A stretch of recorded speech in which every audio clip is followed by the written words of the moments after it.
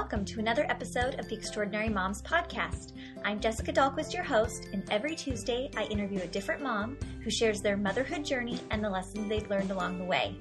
If I've learned anything from interviewing such a wide range of moms, it's that no two extraordinary moms look the same.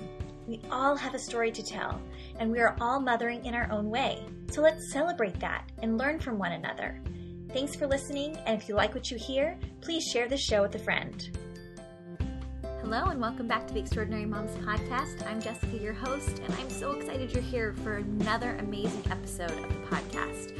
I have a spectacular guest for you today. I have been obsessed and consuming every podcast she's been on for the last few months, and that is Erin Lochner. Erin has been a blogger for over 10 years now. You might know her from Design for Mankind. She's also been on HGTV and New York Times and Parenting Magazine and Huffington Post, and she's been all over the place. But most recently, she wrote a book called Chasing Slow. And I love this concept of creating a life that is most meaningful to you. And it's not just about slowing down your life and being more minimalistic, or it's not about being busy and accomplishing nonstop.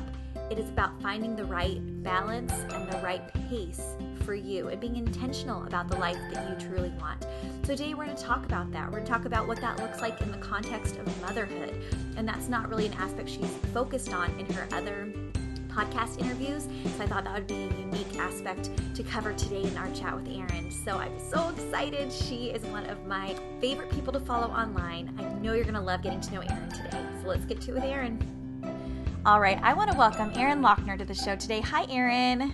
Hi, Jessica. Thank you for having me. Oh, it's my pleasure to have you on. I devoured your book, and the only disappointment that I had was finishing it. Literally, oh my gosh, loved you're so Chasing sweet. Slow. You did such an amazing... Did you name the book Chasing Slow? I think that's such a great title. No, I know. It's such a great title. I cannot take absolutely any shred of credit for that. And it was so funny. We were sitting in a meeting. I was sitting with my publisher and with the marketing manager and with a PR gal, and they were kind of like, okay, Erin, we're starting to need a title. Do you have any thoughts? And I'm just like, I don't know. Titling is so hard. Yeah. And so I believe it was the VP of marketing that's like, well, tell us, where you're at in the writing process. What have you written so far? What's happening? And I had said some line about how I'm discovering that chasing slow can be just as exhausting as chasing fast. Mm-hmm. And he stops me and he's like, well, why not Chasing Slow? I think that's your title. You're done. And I'm like, and then everybody loved it. And yeah, so it was all him. He was, nice work, Tom. Very well done. Well done. Well, it's your words, but he had the brains to pull it out. So that's amazing. Yes. Well, I just love the book, and we're going to get all into the process of writing and what it's about and what you learned through that process. For the people that may not know you at this time, Erin, will you just share a little bit about your background? Yeah, absolutely. I was born and raised in the Midwest, and I went the very straight and narrow path of going to college and getting married, and my husband and I moved to Los Angeles shortly after, right after I graduated. He was 2 years older and had a brain tumor. And so we kind of fast-tracked life for a while and moved to LA. He was a filmmaker, so wanted to kind of pursue his dreams, and very talented man. He won an Emmy and kind of lived fast for a long time. And then I was really more kind of just searching for purpose. You read the book. I was really just searching for purpose and meaning when living out there. I felt a little lost. I felt kind of lonely. I think that both of us sort of dealt with his brain tumor in different ways, pouring ourselves into different avenues, he with work and me with this search for kind of acceptance. And so, we kind of just reached that, when you reach that point where you are not quite at rock bottom, but you have a choice to make, you're so unhappy that it's like, well, we'll try anything at this point. And so we just sort of began to make really very intentional decisions to slow our life and to prioritize what mattered, which was the people around us. So through a series of events, we ended up back in the Midwest, all of this time I had started a blog and was blogging more on a art and design level, curating content and curating for local galleries and taking design jobs on the side. And so I lived this sort of kind of grew into my purpose in a roundabout way.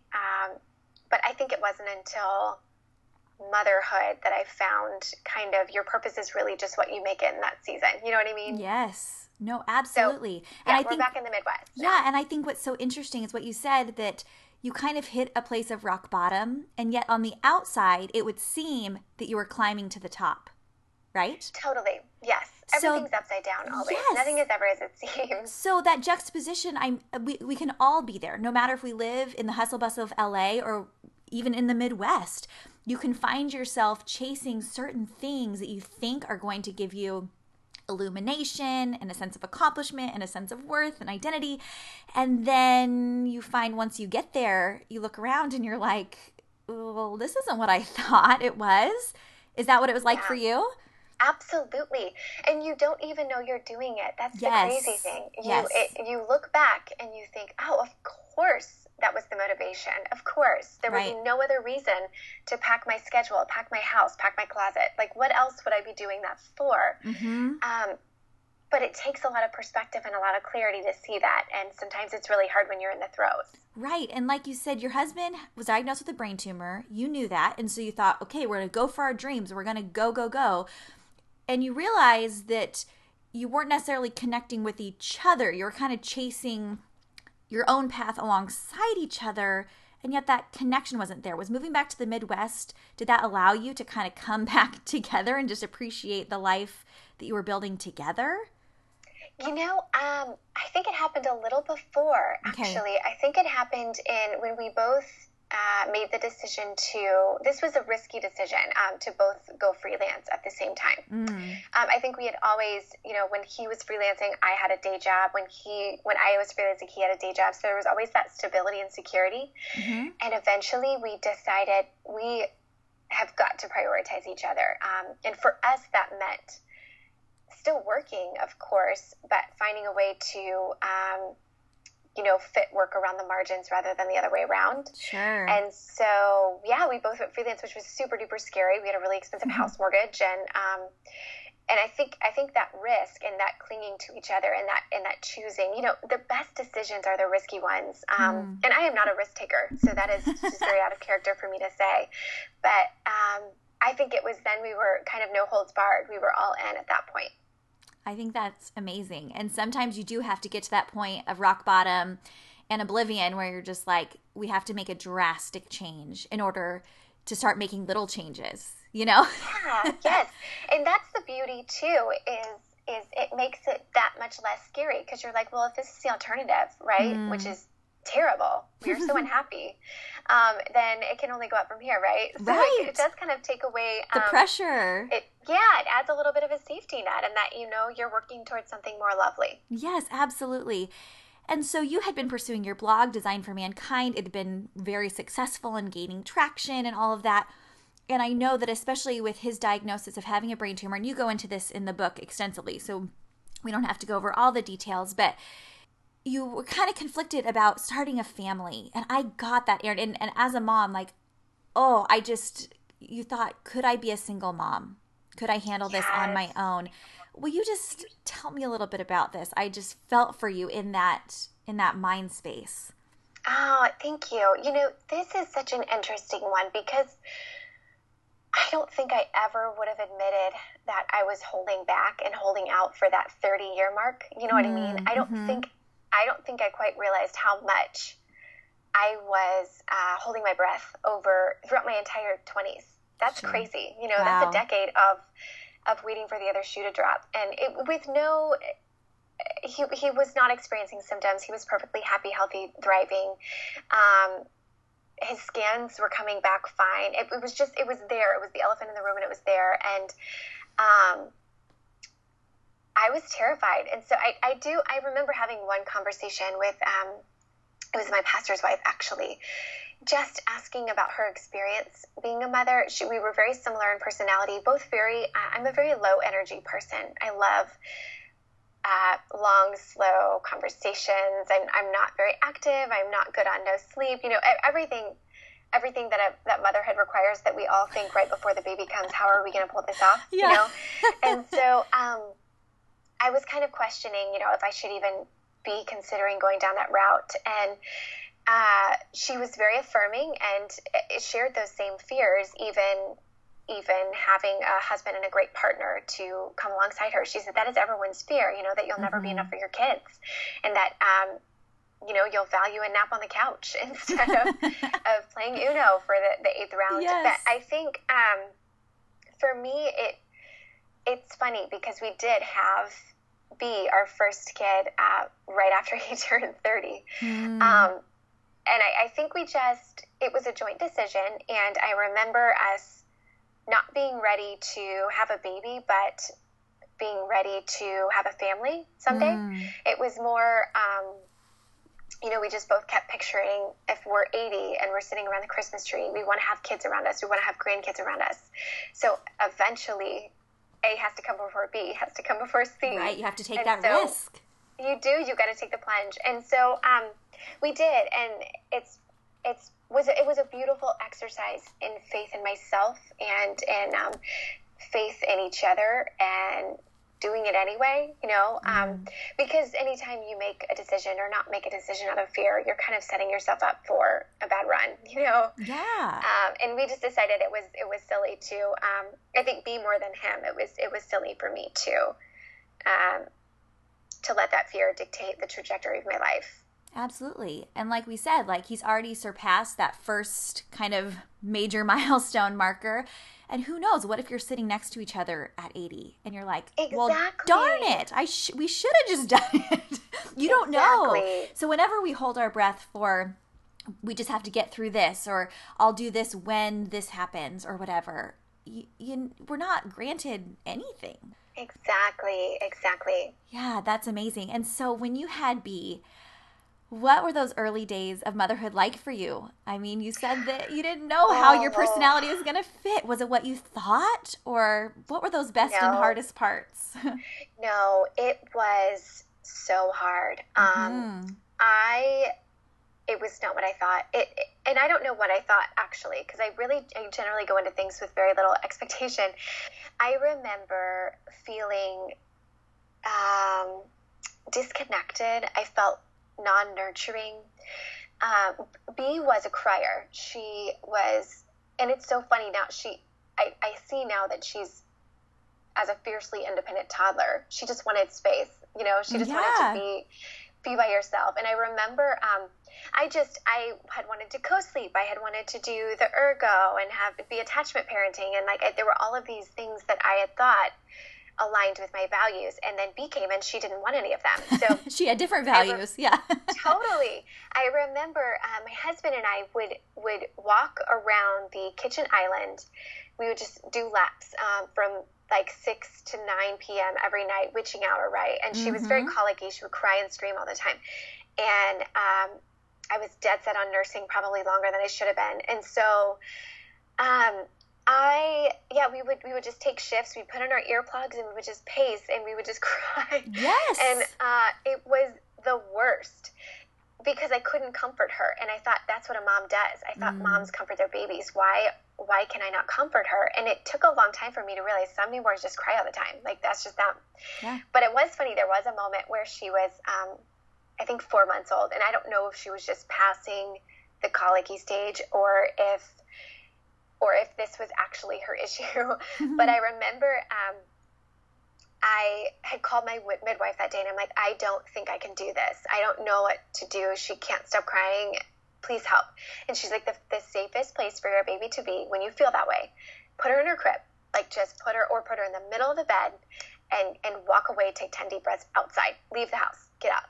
And so I'm like, okay. And I had put her in her crib, and she stops crying. And I'm like, what? And all this time, I have been literally holding on to her all day, every day. I have never let her down. And that's what she needed. She just needed to be by herself. And so it was such that exercise in failure, and that exercise in I have made this so much harder than it needs to be, and being ill-equipped. and the unknown and the ambiguity. Oh, it was just so hard for me. So I did not have a good run those first couple months. And I actually feel like it's made me so much of a better mother because I so appreciated those toddler years when they're insistent and independent and asking so many questions, because I far prefer that than just a baby screaming at me all day. Absolutely. Absolutely. And especially when you're coming from a career where it's like the product and the outcomes were kind of dictated by you, right? Like you work hard, you get a certain outcome. You meet a deadline, this happens. And with babies, they don't care. Like they don't care how long you've walked and paced the island. They don't care how long they've been up in the middle of the night. There's no amount of like equation balancing in newbornhood. No, they don't understand math at all. No, not at all. It's so trying. And I think, particularly for having children later in life, you have a very tidy marriage and a very tidy schedule and a very tidy routine. And then, the baby kind of comes in like a bomb and blows everything up. Yes. And of course, there were happy moments and there were beautiful times. And I did eventually, the massive treat in all of it was not feeling incredibly nurturing or feeling super connected, biologically, helped me immensely in my decision to adopt. It was almost as if, okay, this is affirming my choice or affirming my belief that love is a choice and that love is a commitment, and that you do it anyway, even when you don't feel it. Yeah, absolutely. And so you just recently adopted your baby boy, and that's so exciting. Congratulations. How has that transition been for me as an older sister and everything, and for all of you? It's so funny. I've heard it said that if you think that going from 0 to 1 is hard, you will think that going from 1 to 2 is easy, or vice versa. If you think going from 0 to 1 is easy, chances are you'll think going from 1 to 2 is hard. That was completely true for me. He is a dreamboat baby. He's the easiest. He is calm. He cuddles. I've never had a cuddly baby. This is just bizarre. He wants to like hang on all the time, and he fits in wonderfully. And it was beautiful. Yeah, it happened very, it was a surprise, not surprise adoption in that we didn't know we were adopting, but it happened very quickly and in a very rare set of circumstances that they just blew our mind, just how it all kind of came to fruition. But yeah, we were basically a family of 3, and then overnight became a family of 4, and B transitioned wonderfully. She's, I think she was just really very happy. I know we're not supposed to call little girls bossy, but she's, I don't know what you say instead, a leader? She's assertive, That sounds terrible of me to say, but she is just thrilled to have someone to hire her up a little bit on the totem pole. There you know what I mean? Like she is now queen of the hierarchy, and she's the oldest. She's built to be an oldest kid. She just truly is. So she's enjoyed every minute as well. It's been kind of beautiful to watch her sort of grow into that role. I love that. And I feel like my son, Parker, who's now 6, he's my oldest, and I feel like they're very similar in personality, he and B, because he was always, from the second they laid him on my chest when he was born, he craned his neck up to like look at me, and he like turned his head. And I'm like, I feel like their neck is not supposed to be that strong. And then he always wanted to be facing out. He didn't want to ever be cuddled into me. He wanted to be facing out and moving forward. And we would have him in the car seat, and we would swing it back and forth with like the little arm holder. We would swing it, and we'd have bruises all over our legs from it ramming into our legs. He just needed vigorous motion. But let me tell you, how old is B now? She's 4.5. Okay. You're getting to the good part, because the very things that are most challenging about these assertive, opinionated, active little beings as babies and toddlers are the very characteristics that make them awesome leaders later. And so I tried so hard to not squelch that spirit and that competitiveness and that drive and that like looking around and moving forward. I didn't want to ever squash that, but it was hard when they were little, and I'm like, you need to do what I need you to do. But now I'm seeing it as he's maturing. I mean, he's only 6. I can't imagine what's ahead. But even at 6, seeing him be a leader in his class and seeing him like know what he wants and not be swayed by the mob mentality. Erin, you're going to be so glad B has that chutzpah inside of her. Oh, thank you for sharing that. And Yes. I 100% agree. I feel like she's an incredible kid, just driven and smart and still kind as well. Yeah. She's just always really wanted to be an adult. Don't talk to her like a baby. She's an adult. And I just think it's been really beautiful to watch her come into that. And same, it's such a fine line between teaching compliance, but not just stark obedience to, I like that she questions. I like that she pushes buttons. I just don't want her to push mine all the time. Yes. So it's a fine line. It's a tricky balance. It is. It totally is. I agree with that. And I always joke, like, if I can just parent Parker really well, the other kids will follow suit because they respect him so much and he's so authoritative that it's like he'll show him the ropes. So I just have to work really hard on parenting Parker and then I'll be good. That's genius. I'm totally going to think that now because you're right. She's already like passing on these really great things. Yes. And the bad Yeah. as well. Well, yes. You're living with a parrot, but it's, that's a really great reminder. Okay, I can do that. Yeah, I can you can do task that. on You the can one. do that. That's so awesome. And so as you've grown your family, I know that as moms who work hard and have passions and are driven to achieve things and are driven to check things off lists, I'm that same way, Erin. It's sometimes hard to become a mom and repeat the same tasks over and over and over and have to forego sometimes that sense of accomplishment and that sense of accolade sometimes and that sense of being seen for what you're doing. That can be really hard. How did you kind of transition and how did you juggle dealing with your business stuff and continue on in your personal passions and pursuits while also trying to be present for your kids? I love when you shared a story in Chasing Slow about needing to decorate their rooms or B's room, and you sent your husband and B off for an outdoor activity, and there you are assembling furniture and everything, and you're like, ooh, I'm missing out on that memory making because I'm assembling furniture for a deadline. Like, what am I really doing?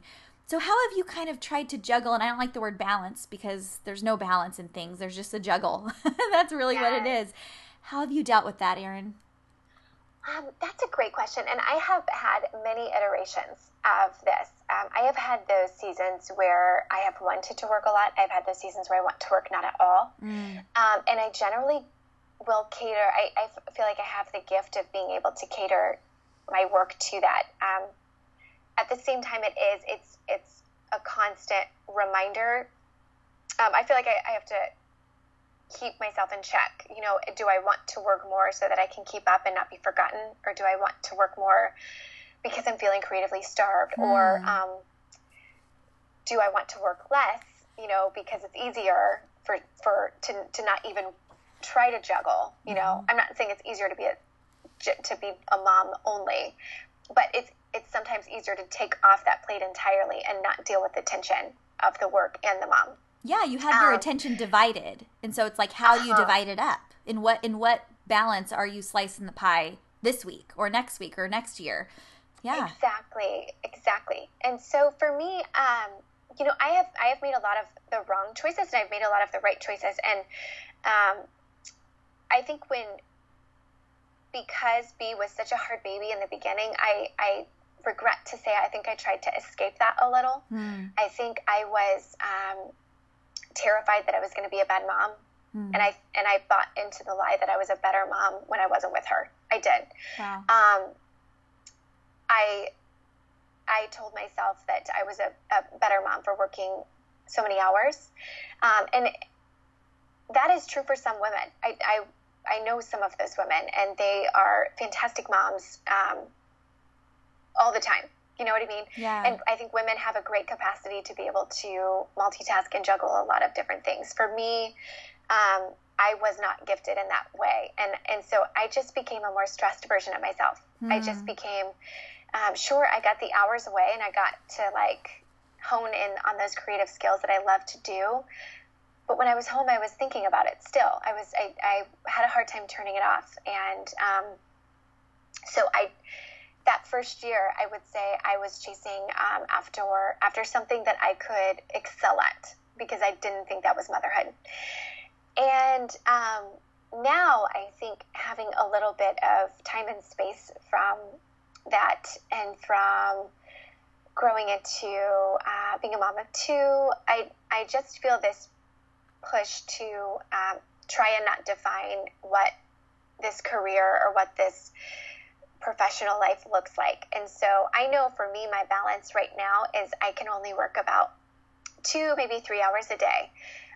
And that's all that I want to work. And it's hard to, I think, be honest with yourself in that. It's hard to see everybody else doing really great things and moving forward in their businesses, and not feel like, gosh, if maybe I should add an hour or two and try to do something similar. Maybe I should add 2 hours and tackle that thing on my to-do list that I know I'm supposed to be doing, to be a good blogger or whatever. Right. But I think I've come far enough and made enough of what I would call the wrong choices for me to get past that and to grow out of that, and to suddenly stop thinking about what does a good blogger look like, and just try to be the best mom. The mom thing is 25 times more important than the career thing for me.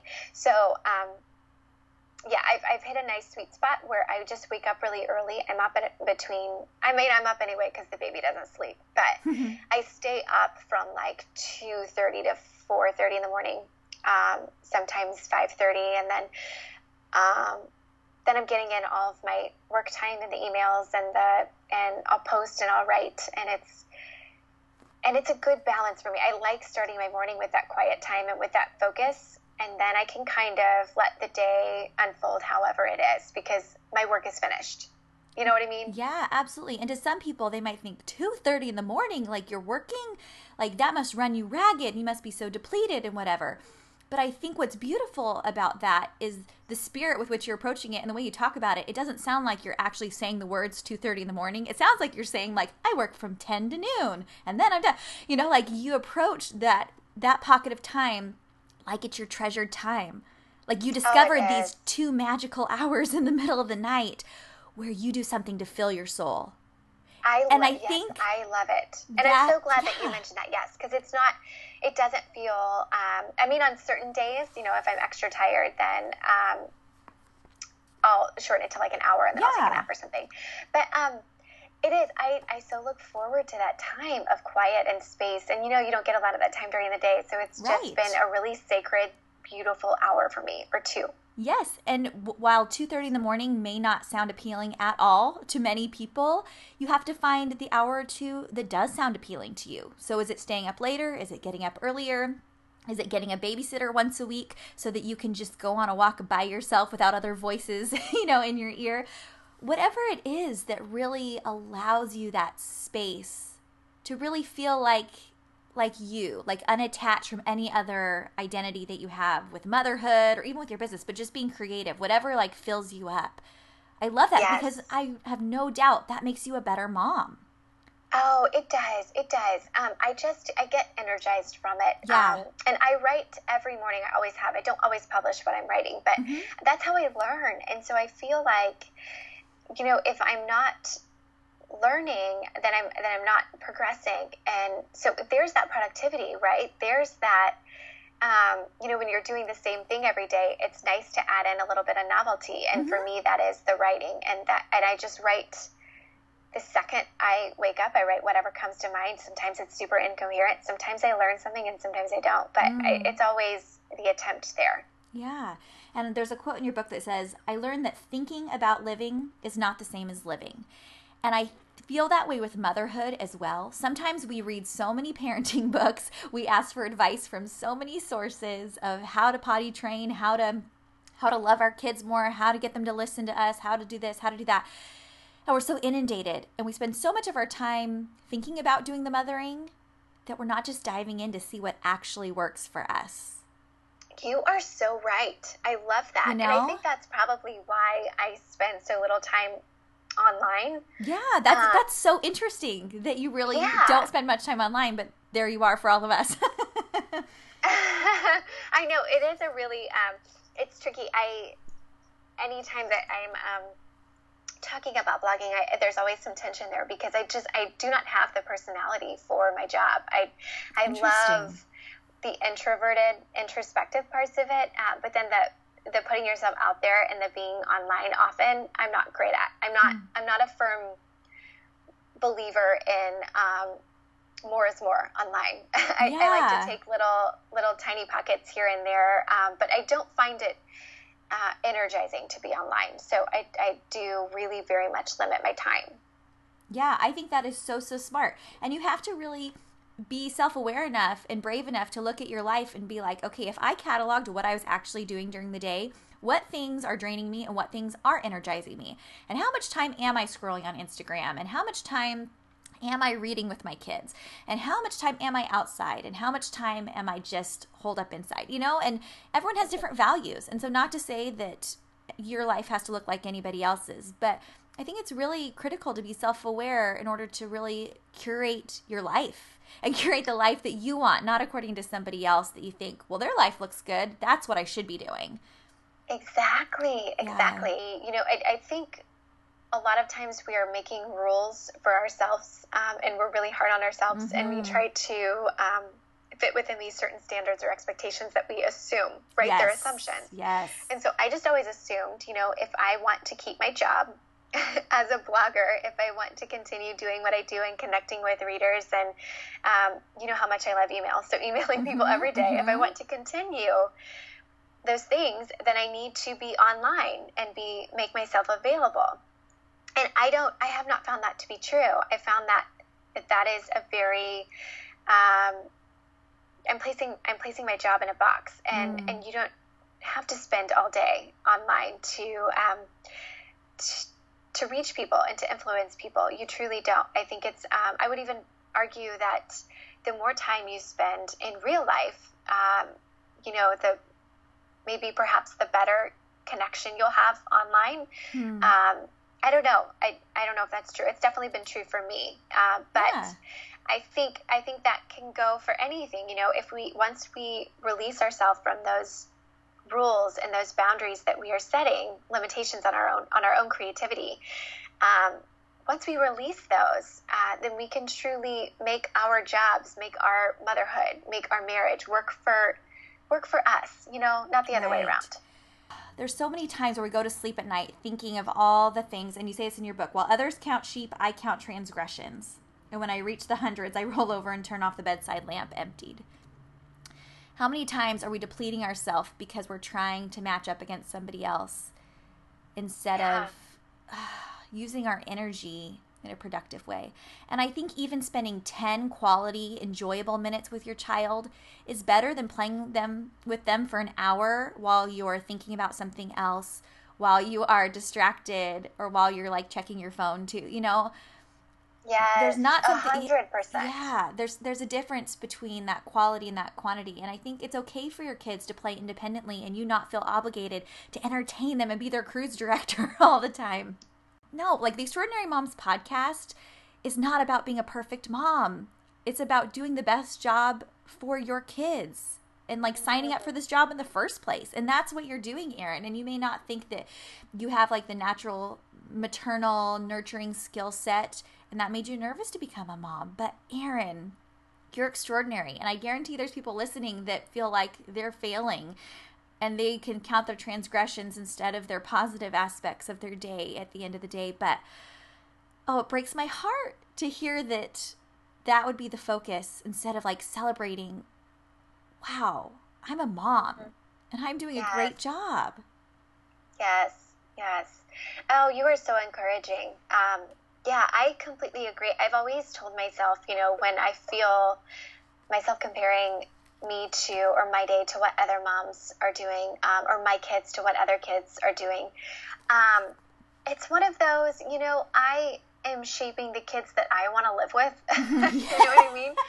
Yes. Yes. I don't necessarily want to live with that kid. Right. Like, and my kids are helping shape the parent that they need as well. You know, I think it's a two-way street there. But I constantly remind myself when I get in that space of, am I doing enough? And am I being intentional enough with my time? It's very much a yes. And I'm in complete agreement that the 10 minutes of focus is way better than the hour of distracted listening, because it's better for you. You know, you can, I can always tell if I give the 15 minutes and we color in tandem alongside of each other. She doesn't want a lot of input. We don't do anything we don't do collaborative creativity because she's very picky. And she doesn't want me to draw on her page or any of it. So, yes, if I am just coloring next to her in tandem and we're both, but me coloring, not me on my phone or not me reading a book, but then she's like over me and wants to do something else, you know, like when that 15 minutes is up, she's like, all right, Mom, I'll see you later. And I'm like, oh, okay. All right. That's all we needed? Okay. I can do that. Really good to color with you and not chat at all. And so, I find that same with like lunchtime, you know, we'll have this really great conversation and then she's off and running. And that, I've noticed those times happening more often where her cup is full and she will call, okay, all right, independent time, I'm done with you. And it's beautiful. And it makes you really wonder, well, how many times was I thinking this needed to go on for an hour, so I just didn't do it at all, you know? Yeah. I know. It's far more, good parenting is far more attainable than we think it is, I think sometimes. It's like after those good 10 minutes and you're like, what a great time. Like I could do that again. But yet you think in your mind, oh, well, 10 minutes, that's all I have? Like it's not even worth doing anything then. You know, it's kind of like cleaning up the house. It's like, well, I only have 10 minutes, and then you kind of squander the 10 minutes. But it's like, 10 minutes, that's go time. Let's see how much we can get done in 10 minutes, you know? It's just the approach. Your book, like I said, Chasing Slow, is so beautiful. And what I loved about it was not telling everybody to slow down. It's not telling everybody to speed up. It's not telling anybody how to live their life. It's about your personal journey, about being more intentional, and about creating the life that's really most meaningful according to your values. And I want to know, how are you a different person and a different mother now than you were when you started this whole journey, both in writing the book and becoming a mom? How are you different, Erin? Oh, a million ways. One of the best things about writing this book, and about what I think maybe doing anything that was very hard and very challenging, was I began to, so first of all, the hypocritical part of the writing was that I was writing a book about living slow while I was having to live very fast to do it. You know, I had 6 months to write the book, and I would bring home takeout for my family thinking, oh, this isn't what a slow living girl would do. You know what I mean? I began to live not necessarily outside of my values, but outside of the expectation of what my values should be. And so I started to feel a lot of tension on those pages when I would, you know, sit down in the morning and I would think, I can't not address this. And so by writing through, okay, well, what happens after you make this change? You know, whether you're changing to living faster or living more slow. What happens when you make that change and you find you're still the same person and you're still you on the other side of the change? And that was such a freeing concept to explore the many ways in which we are hypocrites, you know, the many ways in which we have our pie in the sky ideals and all of our values and the kind of standards that we want to meet for ourselves and our family. And we continually fall short of that, you know. And I don't think that the answer is to lower the expectation. I think it's just perhaps throwing the expectation out the window entirely. And, you know, I say in the book that it's about releasing that metric. And I would not have learned how to do that without writing this book. I would not have learned to stop measuring everything and to stop striving for a certain identity of who I thought I should be, even when it's a good and worthy identity, you know, even when it's, we want to be a great mom, we want to be a great wife. When we fall short of that and we start to crumble and beat ourselves up, we are good to no one. And so for me, it was understanding that, yes, I did not mother well today, but I'm a good mother. You know? Yes, Erin, yes. Yes. So that has been the most freeing thing ever, to be able to accept all of those failures and accept all of those contradictions and accept every part of me, not just the bad parts or the good parts, but the wholeness of me as a being, and truly surrender that, and to walk in faith that I am doing my best, and just trust that that's true, you know? Yes. Yes. So I would say it really, I think writing a book about slowing my life really taught me to surrender it. So when you lay your head down at night, do you still count your transgressions? No. Oh my gosh, I sleep like a baby. Well, part of that is being up all night with the baby. Yes, that's true. Yeah, you're like, I don't actually sleep anymore. No, but it's so funny. So how did you change? To kind of, you know, when you like for instance, I think pre-me, probably me from 5 years ago, me from pre-writing the book even, I would finish this podcast, and then I would kind of go through all of the things that I should have said, or all the things that I maybe said a little bit wrong, or all the things that I wish I could clarify. And I still absolutely 100% catch myself doing that. And then I say, Erin, it is finished. Like, it is over. You know, it is done. The day is done. Let's move on. Let's move forward. And I've just cut out a lot of that chatter, and I find myself so much more at peace. I love that. And I know that you love Jess Lively as much as I do. And if people don't listen to the Lively show, they should. But she's talked about how she does not rehearse any conversations she's going to have, and she doesn't go back over any conversations she just had, because what is, and what needs to be said will be said. And if you can be present enough and in the moment enough, like, the right thing will come out. And in being critical of what just came out is not helpful. And I feel like I'm in that space right now where I'm still in the, I should have said this, or I should have said it this way, or should I have even said that? I'm still in that hypercritical phase. And so it really encourages me that since you've been able to release that and practice releasing it to the point where you can just go to sleep instead of having that spinning, that gives me a lot of hope. Oh, good. And I wish that I could find a very practical how, and say, please. Okay, well, here's how you do. That's your next book. The hard part, you know what I mean? The why and the what are sometimes kind of easy.